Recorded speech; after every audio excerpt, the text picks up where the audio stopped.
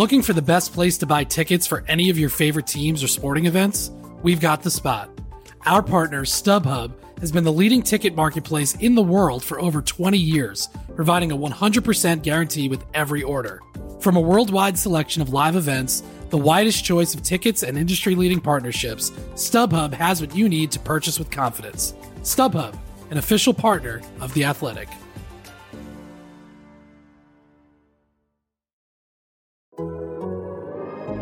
The Athletic.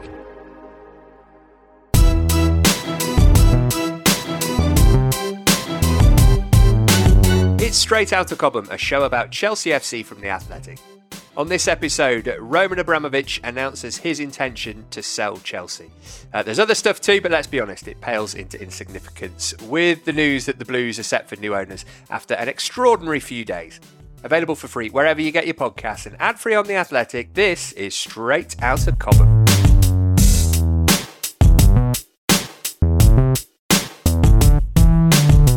Listener, how are you doing? Quite the week, huh? Don't worry, we've rolled out all the big names for today's pod. We've got three of the Athletic's Chelsea experts to tell us just what's happened in the ever-changing world of the Blues. Liam Toomey's here. Hello, or should it be goodbye? Yeah, quite. Dominic Fifield's also with us. Hi, Dom. Morning, how are you doing? Very well, thank you. And Simon Johnson's in too. Bring back Ken Bates. And for the first part of the show, we've got the Athletic's Adam Crafton on board too. Hi, Adam. Hello. All right, let's get straight to it then. Before we talk about the game itself, we have a big breaking story this evening concerning the Chelsea owner, Roman Abramovich, who has officially put the club up for sale. Breaking news to bring you from Chelsea in the last few moments, a statement from Roman Abramovich, and it confirms what we've been telling you today. He says, I would like to address the speculation in the media over the past few days in relation to my ownership of Chelsea FC. As I've stated before, I've always taken decisions with the club's best interest at heart. In the current situation, I've therefore taken the decision to sell the club, as I believe this is in the best interest of the club. I have instructed my team to set up a charitable foundation where all net proceeds from the sale will be donated. He says the sale will not be fast-tracked and the foundation will be for the benefit of all victims of the war in Ukraine. The owner of Chelsea Football Club, the Russian businessman Roman Abramovich, says he's planning to sell the club, which he's owned for the past 19 years. Last week, Parliament was told of a leaked document referring to Mr. Abramovich as having links to the Russian state, links which he denies. He announced today that all net proceeds from the sale would be donated to the victims of the war in Ukraine. So, less than an hour before Chelsea played Luton in the FA Cup on Wednesday night, the club published a statement on its website from Roman Abramovich in which he announced his intention to sell the club. Amongst other things, he said the sale of the club will not be fast-tracked but will follow due process. I will not be asking for any loans to be repaid. I've instructed my team to set up a charitable foundation where all net proceeds from the sale will be donated. The foundation will be for the benefit of all of the victims of the war in Ukraine. Simon, you were at Kenilworth Road last night, lest we forget there was a football match. Sort of. Chelsea Football Club.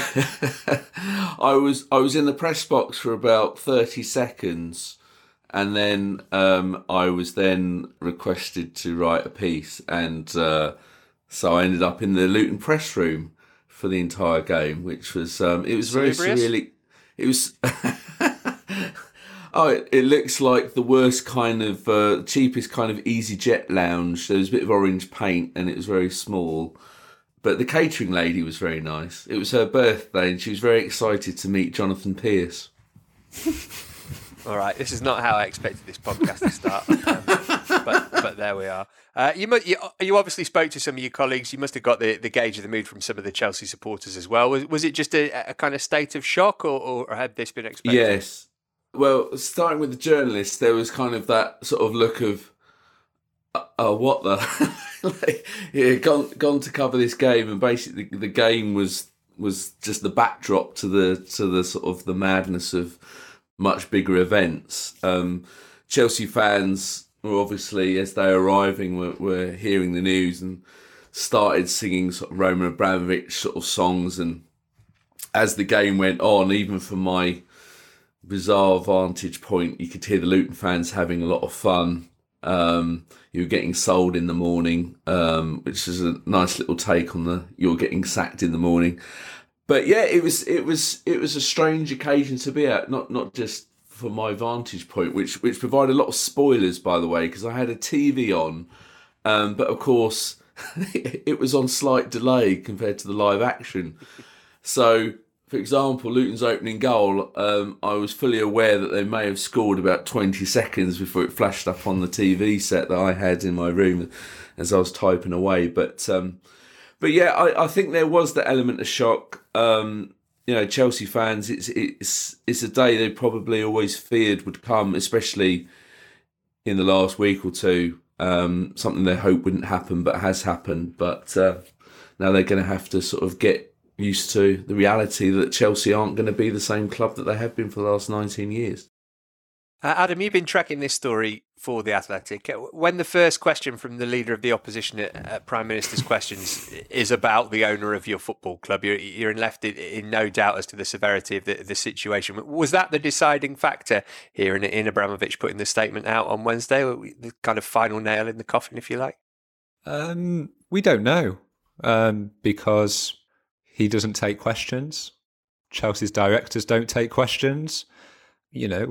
As journalists, you speak to press officers and you get a bit of a sense, but don't think there's been a huge amount of clarity over the last week or so. On Saturday night, we're being told Roman Abramovich wants to keep the club. So, a lot's changed in the space of 4 days. I think what we do know is, the week before, last week, you had MPs standing up in Parliament and naming Abramovich. You obviously have the invasion that came first from the Russians into Ukraine. Saturday night, he drops a statement on the club's website, says he's going to hand over the stewardship and care to the trustees of the Chelsea Foundation. By Sunday, I think they'd made pretty clear they had huge reservations about this idea that they'd only found out about, a matter of hours before Abramovich's statement dropped. And then I think events took over, really, events which were out of Abramovich's hands in the sense of this war is escalating every single day. The world is witnessing bombings, children dying on the front of newspapers. And on Monday, was it Monday or Tuesday, Boris Johnson goes to Latvia, takes a question from a Ukrainian journalist who's almost in tears asking the question, who again names Roman Abramovich. And then the leader of the opposition at Prime Minister's Questions is naming Roman Abramovich. So, we still don't know, do we? The full extent of whatever the relationship is between Roman Abramovich and Vladimir Putin. His people have always insisted that he's just a successful Russian businessman, and we have to say that. But clearly there was a growing sense of momentum. And I think if you would have had a situation by the end of the week where Chelsea was being sold and Abramovich was being seen to cash out for £2 billion as the opposition is calling for sanctions in Parliament, then on Boris Johnson, on the British government, that would have looked like they've given him time to get out of it before any sanctions possibly come in. So you had politics almost overtaking events, and it left Abramovich in really what is a pretty desperate situation, which is, I'm going to sell to, it says it's going to be a process, but I think it's going to be the first and best bidder by the looks of it. It's going to be fast. And he's having, and he's in a position where he's either having or he's choosing to donate the net proceeds to victims of the Ukraine war, though he's not specified which side of that the money will be going to. And that bit about any net profit, I mean, if there is to be any going to this charitable foundation he's setting up, is that a ploy to try and stop the British government putting sanctions on him? Is that a kind of, look, I'm doing something good with this? I know these are difficult questions for football journalists to answer, but I'm struggling to find another reason as to why he would do that, kind of out of the goodness of his own heart. It seems unlikely. Well, we'll have to say, I think it was Monday, story emerged from his spokespeople that he'd been contacted by some Ukrainians to try and broker peace, which seemed very odd on the face of it, given that, we've been told for all this time that he's a man without political connections, but was now going to be in Belarus attempting to aid peace between Ukraine and Russia. Then what was also interesting was both Abramovich's statement on Saturday night, Chelsea's statement on Sunday made no mention of a Russian invasion. It was all about a conflict in Ukraine, a situation. Even his statement where he talks about the charitable foundation being set up doesn't actually describe a Russian invasion. So he's being very careful with his words. I think we need more clarity, to be honest, about this foundation. Who's going to be running this foundation? Why can't the money just be donated to something, like the International Red Cross that, already is doing essential work in Ukraine? Why does Abramovich need to set up his own foundation in order to do this? Who will be in control of where that money goes to? Will some of it be going to Russia, some of it going to Ukraine? We don't know. These are all questions that need to be answered. In terms of the goodness of his heart, the one thing that someone said to me yesterday was, never underestimate how Jewish Roman Abramovich feels. And we know he's been a very active campaigner against anti-Semitism for a long time. And, there's been a few things over the last few days that people have flagged, whether it's the fact Ukraine has a Jewish prime minister, whether it's the fact that, the Russians have bombed a Holocaust memorial site, albeit accidentally, in Ukraine over the last few days. And you've also had Putin talking ridiculously about denazification of Ukraine. And there are some people close to Abramovich who have suggested to me that might have been something that pricked his conscience. That, the fact he's been an Israeli citizen, the fact that, as someone who's Jewish myself, I've sort of sat around enough dinner tables with mid-50s men on a Friday night to know how strong that identity can feel at times for people of that generation. Now, on the other hand, on Saturday night, there was also a prime minister of Ukraine that was Jewish, and Putin was already talking about denazifying Ukraine, and Abramovich hadn't set up a foundation by that point to be helping out Ukrainian victims. So it's just a thought. It's a thought that I'd had, but it's one that I think, as you take the broader sense of him clearly having a fear of sanctions, I think it's something that will maybe be considered. Dom, you've been covering the club for pretty much the entirety of the Abramovich era, right? On and off, certainly, there from the start. What was your reaction when you heard the news, and was this kind of the way that you thought it would end? Well, I don't think anyone thought it would end with basically in a war, and as a result of a war breaking out in Eastern Europe. Was I shocked? I think I might reserve my shock for when the actual deal goes through and he is actually no longer the owner of Chelsea Football Club. I don't think look at, again, we don't know what's going to happen in the days and weeks ahead. There's clearly an urgency there at the moment, as Adam says, because of the fear of sanctions and how paralysing that would be for all his assets in the UK, how difficult that would make a sale for Chelsea. The potential ramifications for Chelsea are significant if sanctions are imposed on their owner. So that has presumably what's driven this sort of public admission that the club is up for sale. But that said, he still needs to find a buyer who will offer him a price that he deems to be acceptable.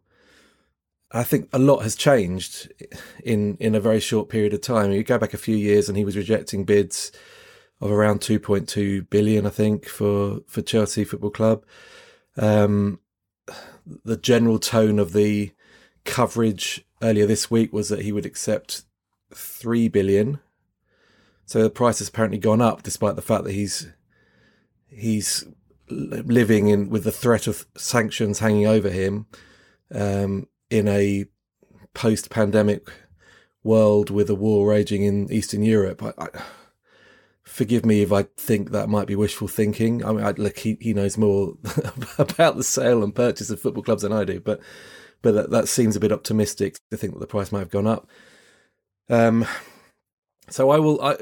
at the moment, part of me wonders whether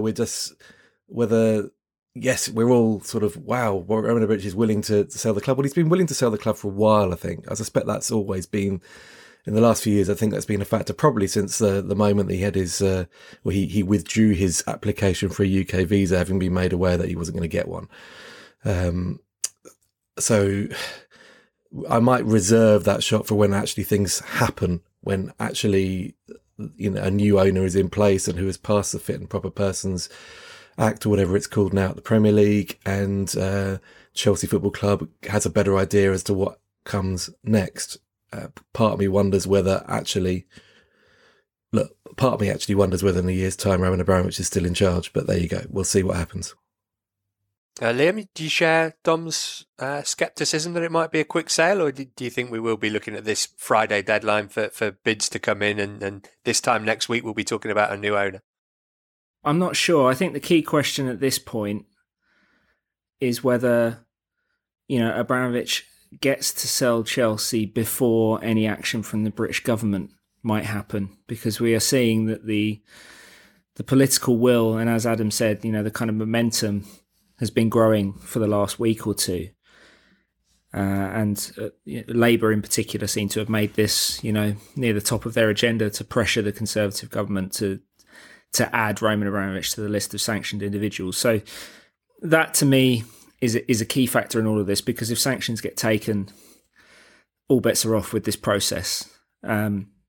Whether it's kind of fast or slow though, I think the thing that might concern Chelsea fans is that, looking at Abramovich as a kind of custodian of the club, as he's presented himself in his recent statements, he doesn't really have the leverage to be fussy at this point about who he sells to.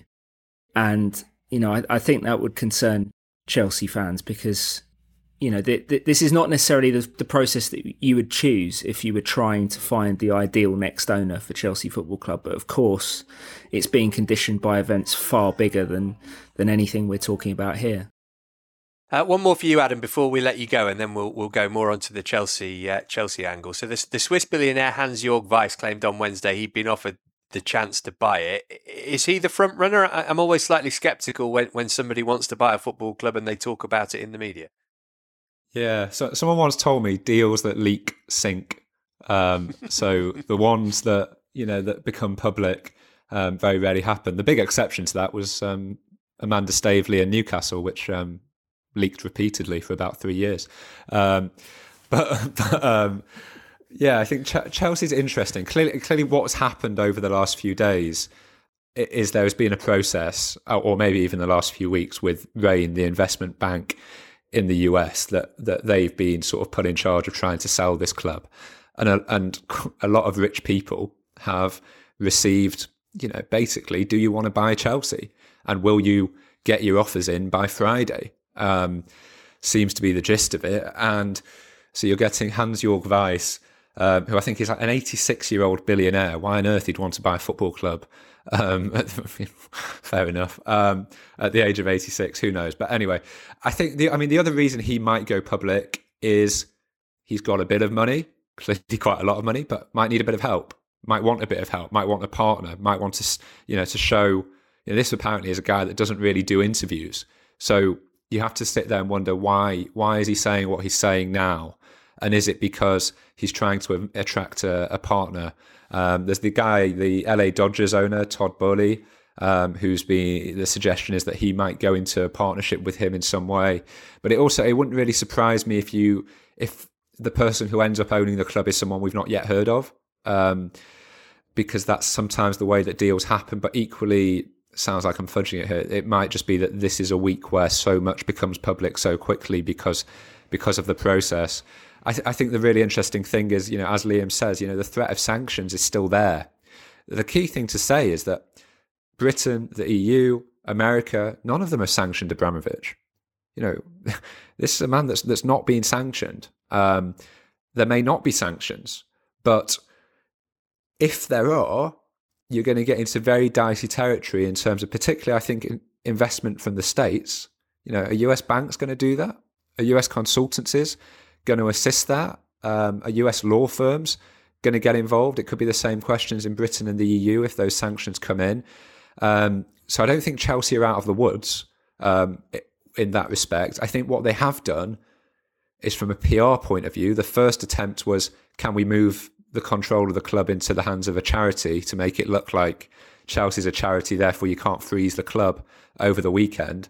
And then what you've got now is, well, if you stop this from going through, then potentially hundreds of millions of pounds won't get to Ukraine, despite governments all over the world giving billions of pounds to Ukraine at the moment to help them. But I think that is the play that's been made by Chelsea, and it'll be really interesting to see the way that the British government deal with that, because I think also the government won't want to be seen to be killing a community asset at the same time, as much as it is Abramovich's business at the moment in time, and he's the custodian at this moment in time.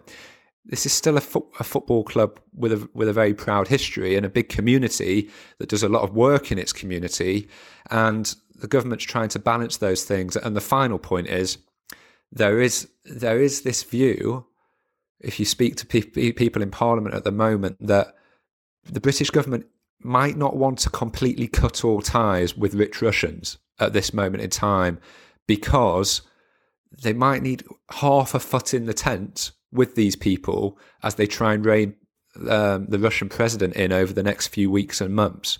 You know, even if that comes down to, will he escalate to the point of chemical weapons and ridiculous things like that? As mad as this sounds, these people might, you know, who are really rich, who stand to lose quite a lot, might become quite significant voices. That's not to say they have historical political influence, but it might be these are relationships that the British government needs to cultivate in some way as a way of maintaining a sense of control over Putin. Other people think that that's just an impossibility at this point, and you should just sanction them and get them booted out and seize the yachts, seize the houses and everything. So look, I mean, it's going to be, this is really just the start of a process, and we'll be talking about this a lot more over the next few weeks. Probably not with me, but amongst you. You wish. I'm afraid you're likely to be back on a fair bit over the next few weeks and months. That'll do for today, though. Many thanks for joining us, Adam. No problem. See you soon, guys. I think before we get on to sort of what a tremendous centre-back Ruben Loftus-Cheek might turn out to be, can we just sort of like flag the fact that the timing of Abramovich's statements also reveals a lot about, I think, the sort of the nature of the situation. You know, both statements, first of all, the trustees one, and then, of course, the announcement that he's selling the club, come before rather significant cup ties. The first one, obviously, the night before the League Cup final, and then the fact that he's selling comes within an hour of kick-off against Luton. You can't tell me that he's doing that out of the best interest of Chelsea Football Club and the players. He's doing it in the best interest for himself, in my opinion, because there can be no sort of greater destabilising effect than basically putting it out there that the club's in sort of precarious times, and then the players then have to go out and try and play a game of football. I think it was to their credit that they performed as well as they did at Wembley against Liverpool under those circumstances.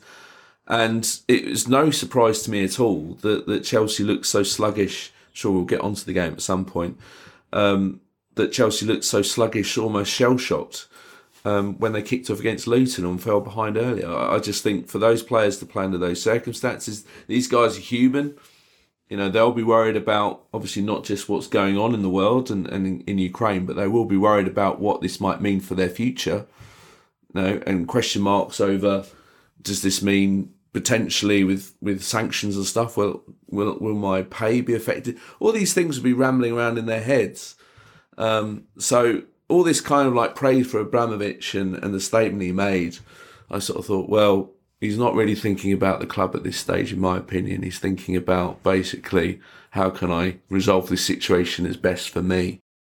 Yeah, and obviously, Liam, we're all keenly aware of the fact that what's happening in Ukraine with the invasion by Russia is far and above any kind of importance to a football club. But, you know, we are a podcast about Chelsea Football Club, so that's what we're talking about, and the cause and effect on them. How should Chelsea supporters be feeling, do you think? I mean, it's such a massive mixture of emotions at the moment. I'm sure Simon says people were chanting Roman Abramovich's name last night. Is there a kind of fear amongst the supporter base? Is there a bit of embarrassment at the way that they've lauded Abramovich in the past, or are people still staunchly backing him? Is it a bit of everything?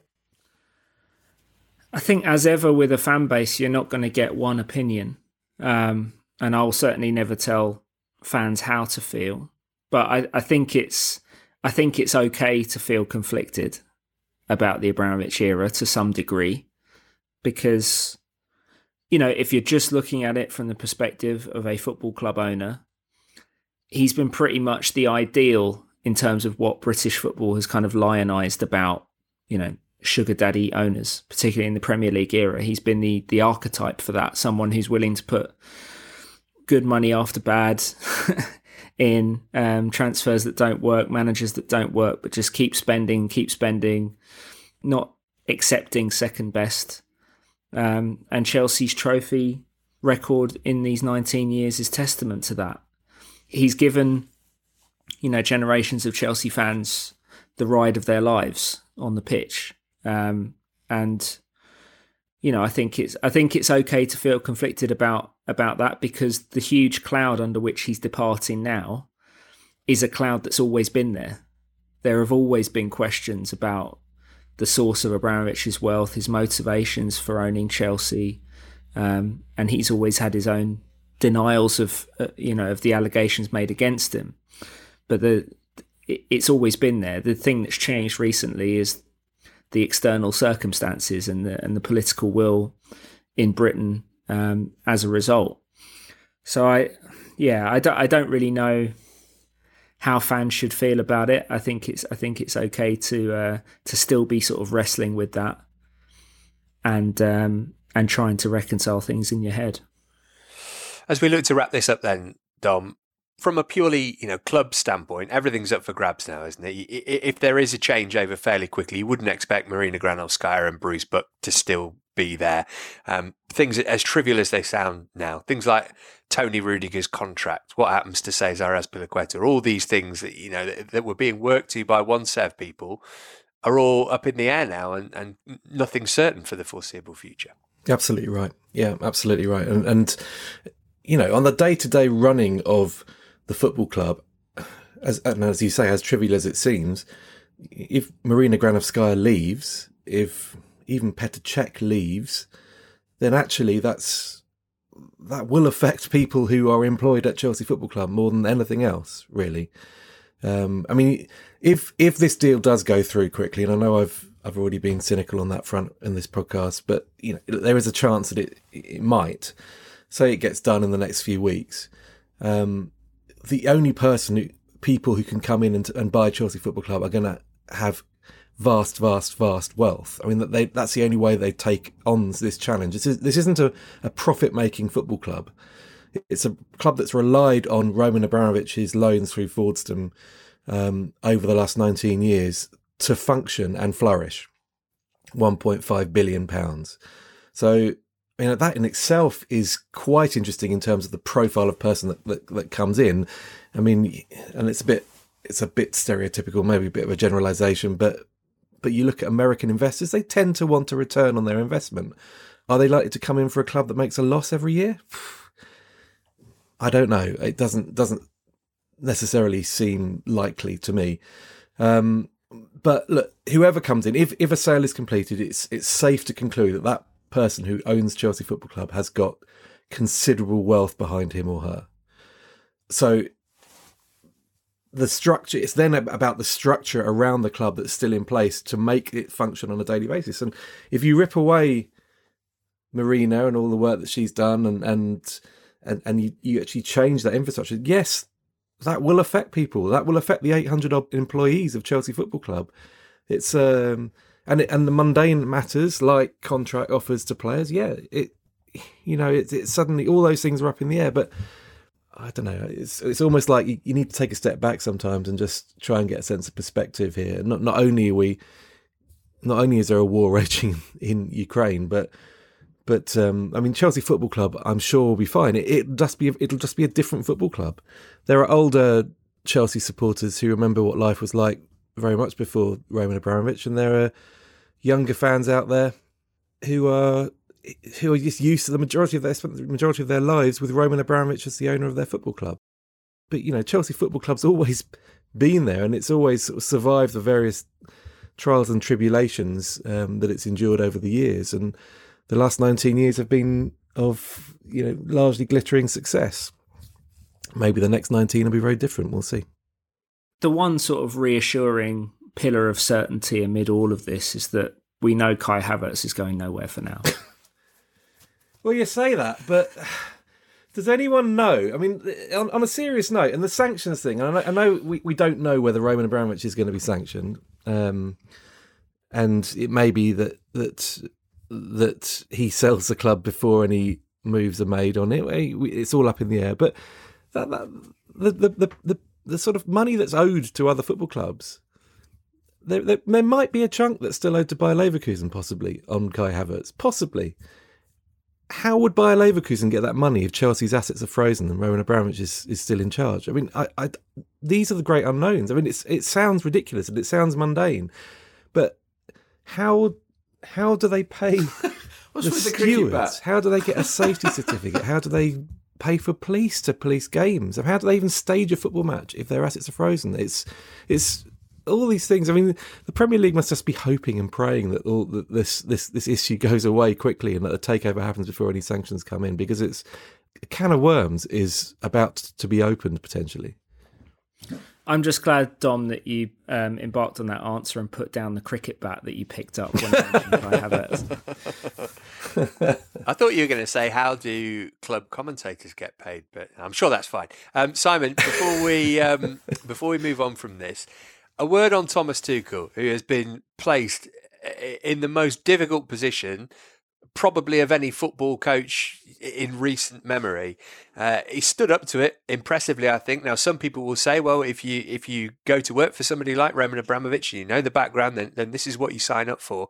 But for him to have dealt in the pre-match press conference for the Luton game, and actually the way he spoke after, that is a massive asset that Chelsea Football Club have at the moment. We mentioned on Monday, what on earth would be going on if Jose Mourinho was in charge at the moment? The stability that Tuchel's brought to this situation has been invaluable.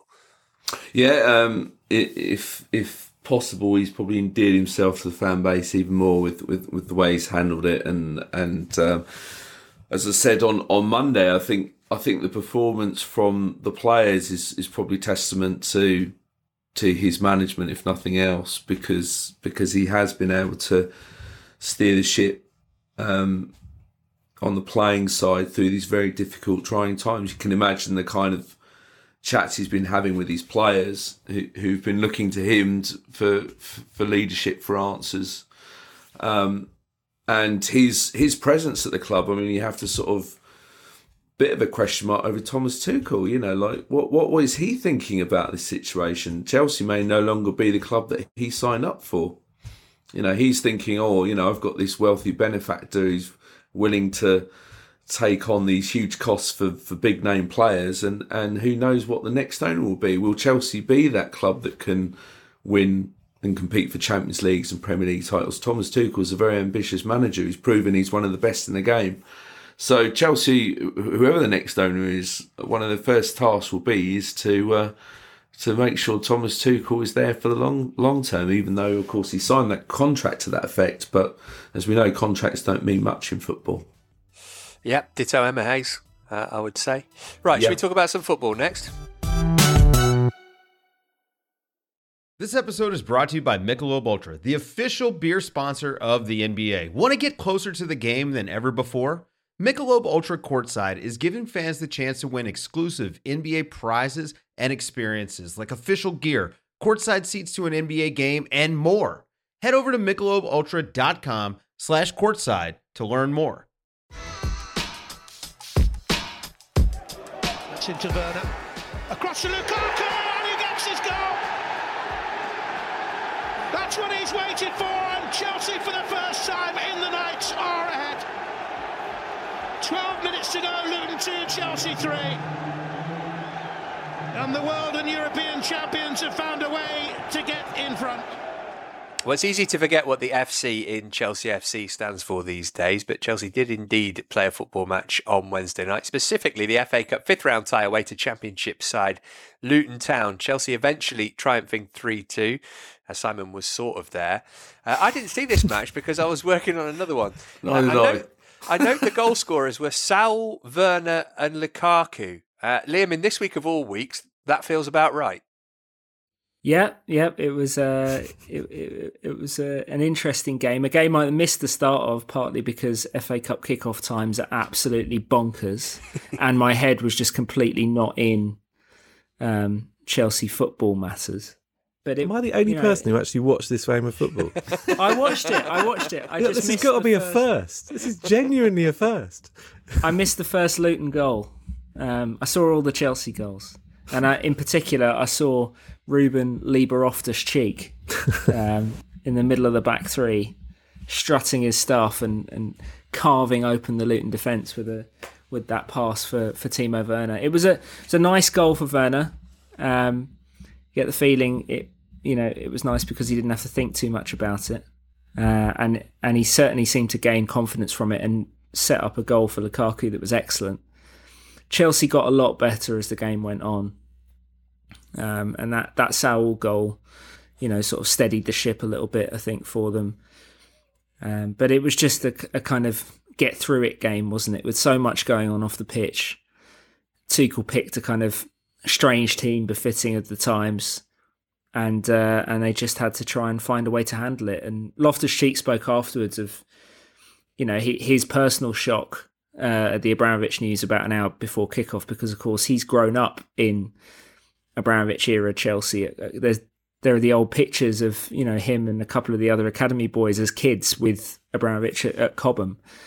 And so he provided quite a useful insight, I thought, into the mindset of some of the players ahead of kickoff. But they managed to shake it off.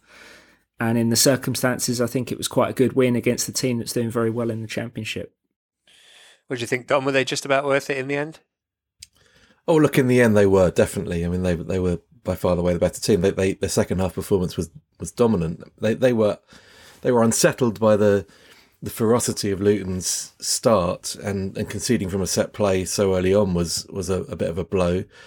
It took them a while to sort of adjust to that, and then having sort of gained a foothold in the match and drawn level, they conceded a poor second goal. And look, there were certain performances in the Chelsea lineup that you looked at and thought, that's not great. I mean, it was a sort of a regression from Malang Sarr generally over the course of the evening. He really seemed to struggle in that sort of left centre half. In fact, Loftus-Cheek was far more in control as a centre back than Malang Sarr was, which is fairly damning.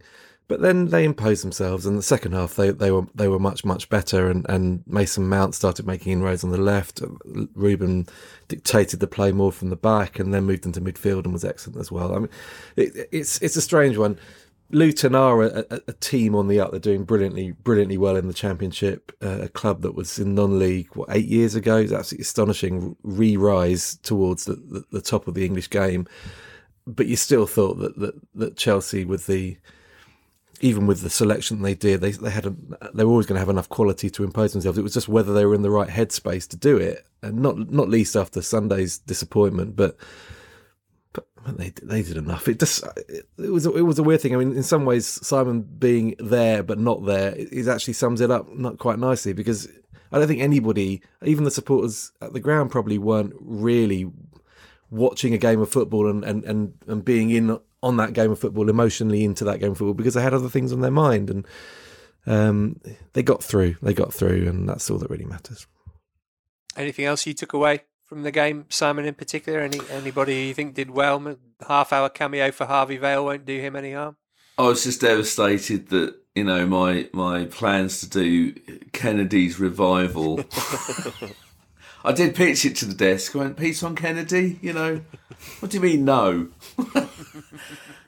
Of course, the man that is probably single-handedly ruled out any chance of a Chinese owner coming in for obvious reasons. But I think I may have said it earlier. I can't remember, but I did tweet. CFC has shown a lot of character tonight, and I got a bit of stick for it. It's just like, it's only Luton Town, blah blah blah. But I do sort of think, look, a few days after the devastating loss to Liverpool in the League Cup final, playing 120 minutes, much changed team, difficult ground. It's cup football. We saw the night before how Spurs handled it at Middlesbrough. I just think sometimes even in a game they should win, they should get credit for winning, particularly falling behind twice. Like Liam, I was impressed with Loftus-Cheek, and I think it was good to see two players under a lot of criticism in Timo Werner and Lukaku getting on the score sheet and actually combining for the third goal. I just think it was a momentum. It sort of just keeps that momentum ticking over, because you can imagine sort of the feelings going into Burnley if they'd been knocked out of losing 2 cup games in the space of a week. Because despite the distractions off the pitch, Chelsea have to keep things going on it. They can't afford to be distracted negatively, both in the league and in the competitions they're trying to win. Liam, let's get a word from you on this game at Turf Moor against Burnley on Saturday then. Burnley beaten by Leicester at home on Tuesday. Very much not a difficult place to go unless you're Spurs. But again, the events of this week might play a part here. I guess Sean Dyche will be trying to use that to his advantage at least. Yeah, I'm sure Burnley will set up to try to take advantage of any kind of lack of rhythm or lack of focus that Chelsea might have in the circumstances. I don't really see why it would be more difficult mentally for Chelsea, by this weekend. They would have had a few more days to process everything, unless there's another statement from Abramovich an hour before kickoff, which obviously we can't totally rule out. But with things as they stand, I think they should be in a better place mentally. They should be in a better place physically as well, because that cup final against Liverpool took a lot out of them. It was a really intense 120-minute battle. And I think that played a part against Luton, but they'll have had a bit of time to get themselves right, and maybe a couple of the injured players could be available again as well. So, yeah, you're right. Burnley don't actually have a good home record, which I think more and more people are waking up to. They're having a very difficult season. As long as Chelsea can keep shackles on the Tyrannosaurus Rex that they signed in January about Weghorst, I'm not sure Burnley have a ton else to worry them. Well, it's a 3 o'clock kickoff in Lancashire. We'll react to the game on Monday. Looking for an assist with your credit card but can't get a hold of anyone? Luckily, with 24/7 US-based live customer service from Discover, everyone has the option to talk to a real person anytime, day or night. Yep, you heard that right. You can talk to a real human in customer service at any time. Sounds like a real game changer if you ask us. Make the right call and get the service you deserve with Discover. Limitations apply. See terms at discover.com/creditcard. This episode is supported by FX's Welcome to Wrexham. Celebrity owners Rob McElhenney and Ryan Reynolds' small-town Welsh football club has finally been promoted into League Two after 15 seasons in the National League. Dedicated staff and supporters celebrate the city's return to glory while bracing for the newfound challenges that come with being in a higher league. Will Wrexham AFC stand up to the challenge and rise again into League One? FX's Welcome to Wrexham premieres May 2nd on FX, stream on Hulu. And now then, Chelsea take on Manchester City in the Conti Cup final on Saturday. AFC Wimbledon's Plough Lane. The Blues have won the women's version of the League Cup in each of the last 2 seasons. Pernilla Harder has been a key figure in this latest run to the final, and she spoke to Kate Borsay and Lindsay Hooper of the Athletics Women's Football Podcast ahead of Saturday's showpiece. Pernilla, thanks for joining us. You're creating so well up front at the moment for Chelsea with goals and assists, showcased again at the weekend in the FA Cup. Tell us, what's clicking? What's working for you at the moment? Yeah, I don't know. I mean, I feel good. I feel in good shape. I feel I can do all the runs I have to do, and I'm on the right spot then. And I just feel in a good flow. And then often the things are working. This final at the weekend feel quite special to you, this League Cup, because you've had a big say in Chelsea getting there. We saw a hat-trick in the quarterfinals, goal in the semis as well. Is it one of those, and do you have competitions that feel a bit more personal? No, I don't know. I mean, yeah, it has been, I've been contributing good with goals in this tournament. But yeah, it's not always about goals. But yeah, obviously I'm happy that I've been able to help the team to get to the final. But yeah, again, we are 11 players on the pitch. I do the finishing, but a lot of the other players do a lot of work before that. And Pernilla, tell us what the atmosphere is like amongst the team at the moment. A lot of players have come back from international duty. Obviously, you're through to the next round in the FA Cup. You've got this final. You've got your eyes on the WSL title still as well. What's really important when it comes to your team and how you're feeling and actually how you handle so much going on at this point in the season? Yeah, I think it's important we just keep the focus on one thing at the time. And the good thing with this squad is that it's big. So we have a lot of good players, and even though we have a lot of games, we have players enough to rotate, to be able to be fresh to all the games. And I think that's really important to be able to, hopefully get the title in each tournament we are in at the moment.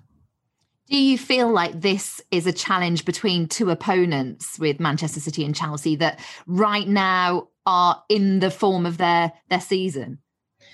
Yeah, I think, City is also in a really good form. And we haven't lost yet in 2022. We feel really good. So, I agree that it's two teams in a really good form. So, I guess the game on Saturday will be really good. What about key areas for you as a team as you've been working on? Which areas do you need to dominate in order to stay on top of this game? Yeah, we have to stay good and compact in defense. We know they have some good individuals up front. They play a good structured game of football as a team. So we have to stand good in defense, but also we need to be able to also keep the ball, have good possession, and then create the chances we do. Do you view this trophy as a springboard to others? Does it help when you've got a bit of silverware already for you to then go on and get more? It's always good to get the first title in the season. Then you have one completed, if you can say it like this. But of course, it will give us a lot of good confidence to win a title already on Saturday, to go into the competition in the league and the FA Cup. You can hear the Athletics Women's Football podcast every Monday. Meanwhile, in the FA Cup, the Blues were paired with the other Blues, aka Birmingham City, when the draw for the quarter-finals of the FA Cup was made on Monday. That tie takes place in the weekend of the 19th to 20th of March. Elsewhere in Chelsea news, the under-23s game at Everton on Monday was postponed hours before kick-off because of a waterlogged pitch. That's the second game in a row for Andy Myers' team, which has fallen foul of the weather. They're not due to play again until Friday of next week. The under-18s have a league game at West Brom on Saturday.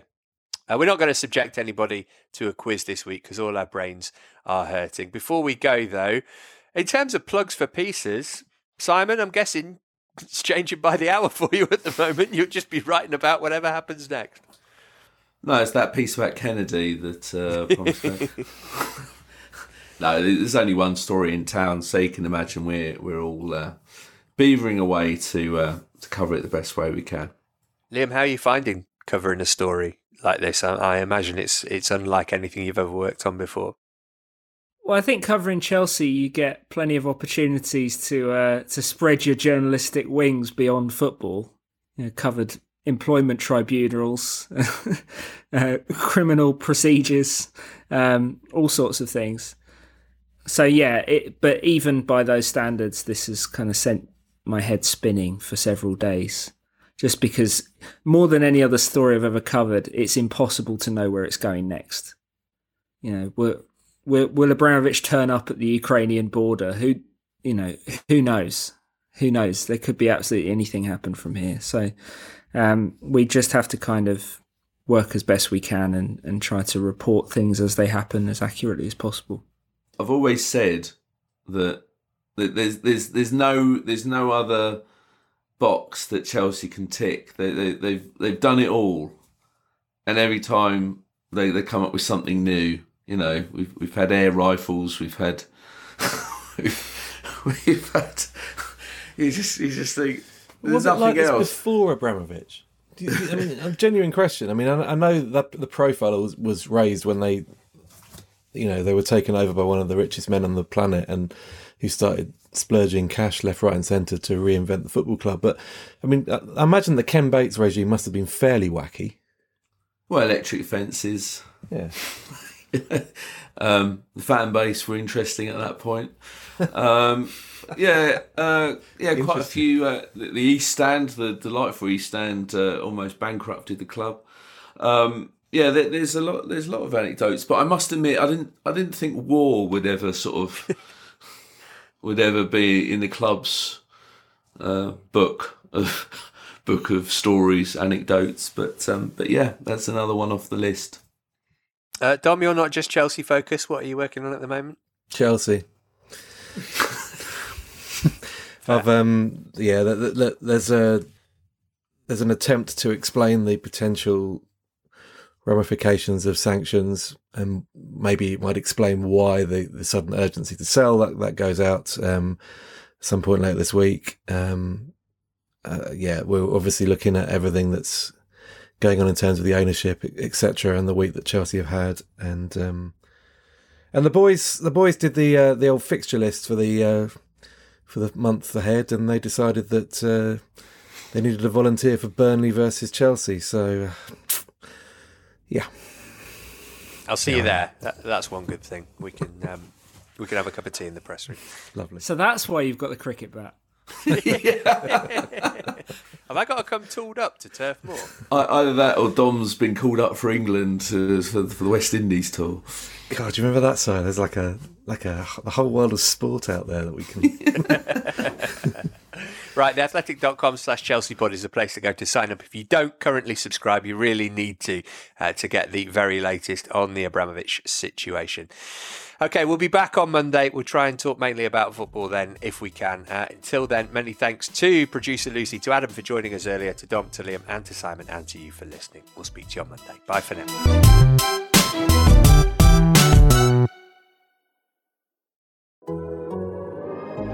The Athletic.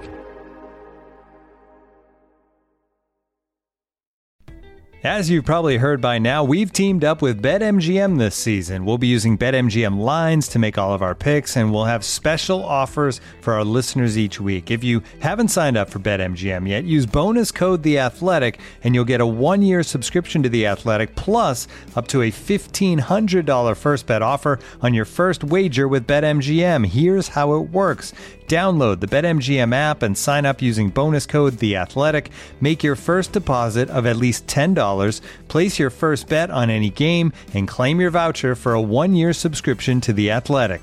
See BetMGM.com for terms. U.S. promotional offers not available in D.C., Mississippi, New York, Nevada, Ontario, or Puerto Rico. Gambling problem? Call 1-800-GAMBLER. Available in the U.S. Call 877-8-HOPE-NY or text HOPE-NY 467-369 in New York. Call 1-800-NEXT-STEP in Arizona. 1-800-327-5050 in Massachusetts. 1-800-BETS-OFF in Iowa. 1-800-270-7117 for confidential help in Michigan. 1-800-981-0023 in Puerto Rico. First bet offer for new customers only in partnership with Kansas Crossing Casino and Hotel. Don't forget, if you haven't signed up for BetMGM yet, use bonus code THEATHLETIC and you'll get a 1-year subscription to The Athletic, plus up to a $1,500 first bet offer on your first wager.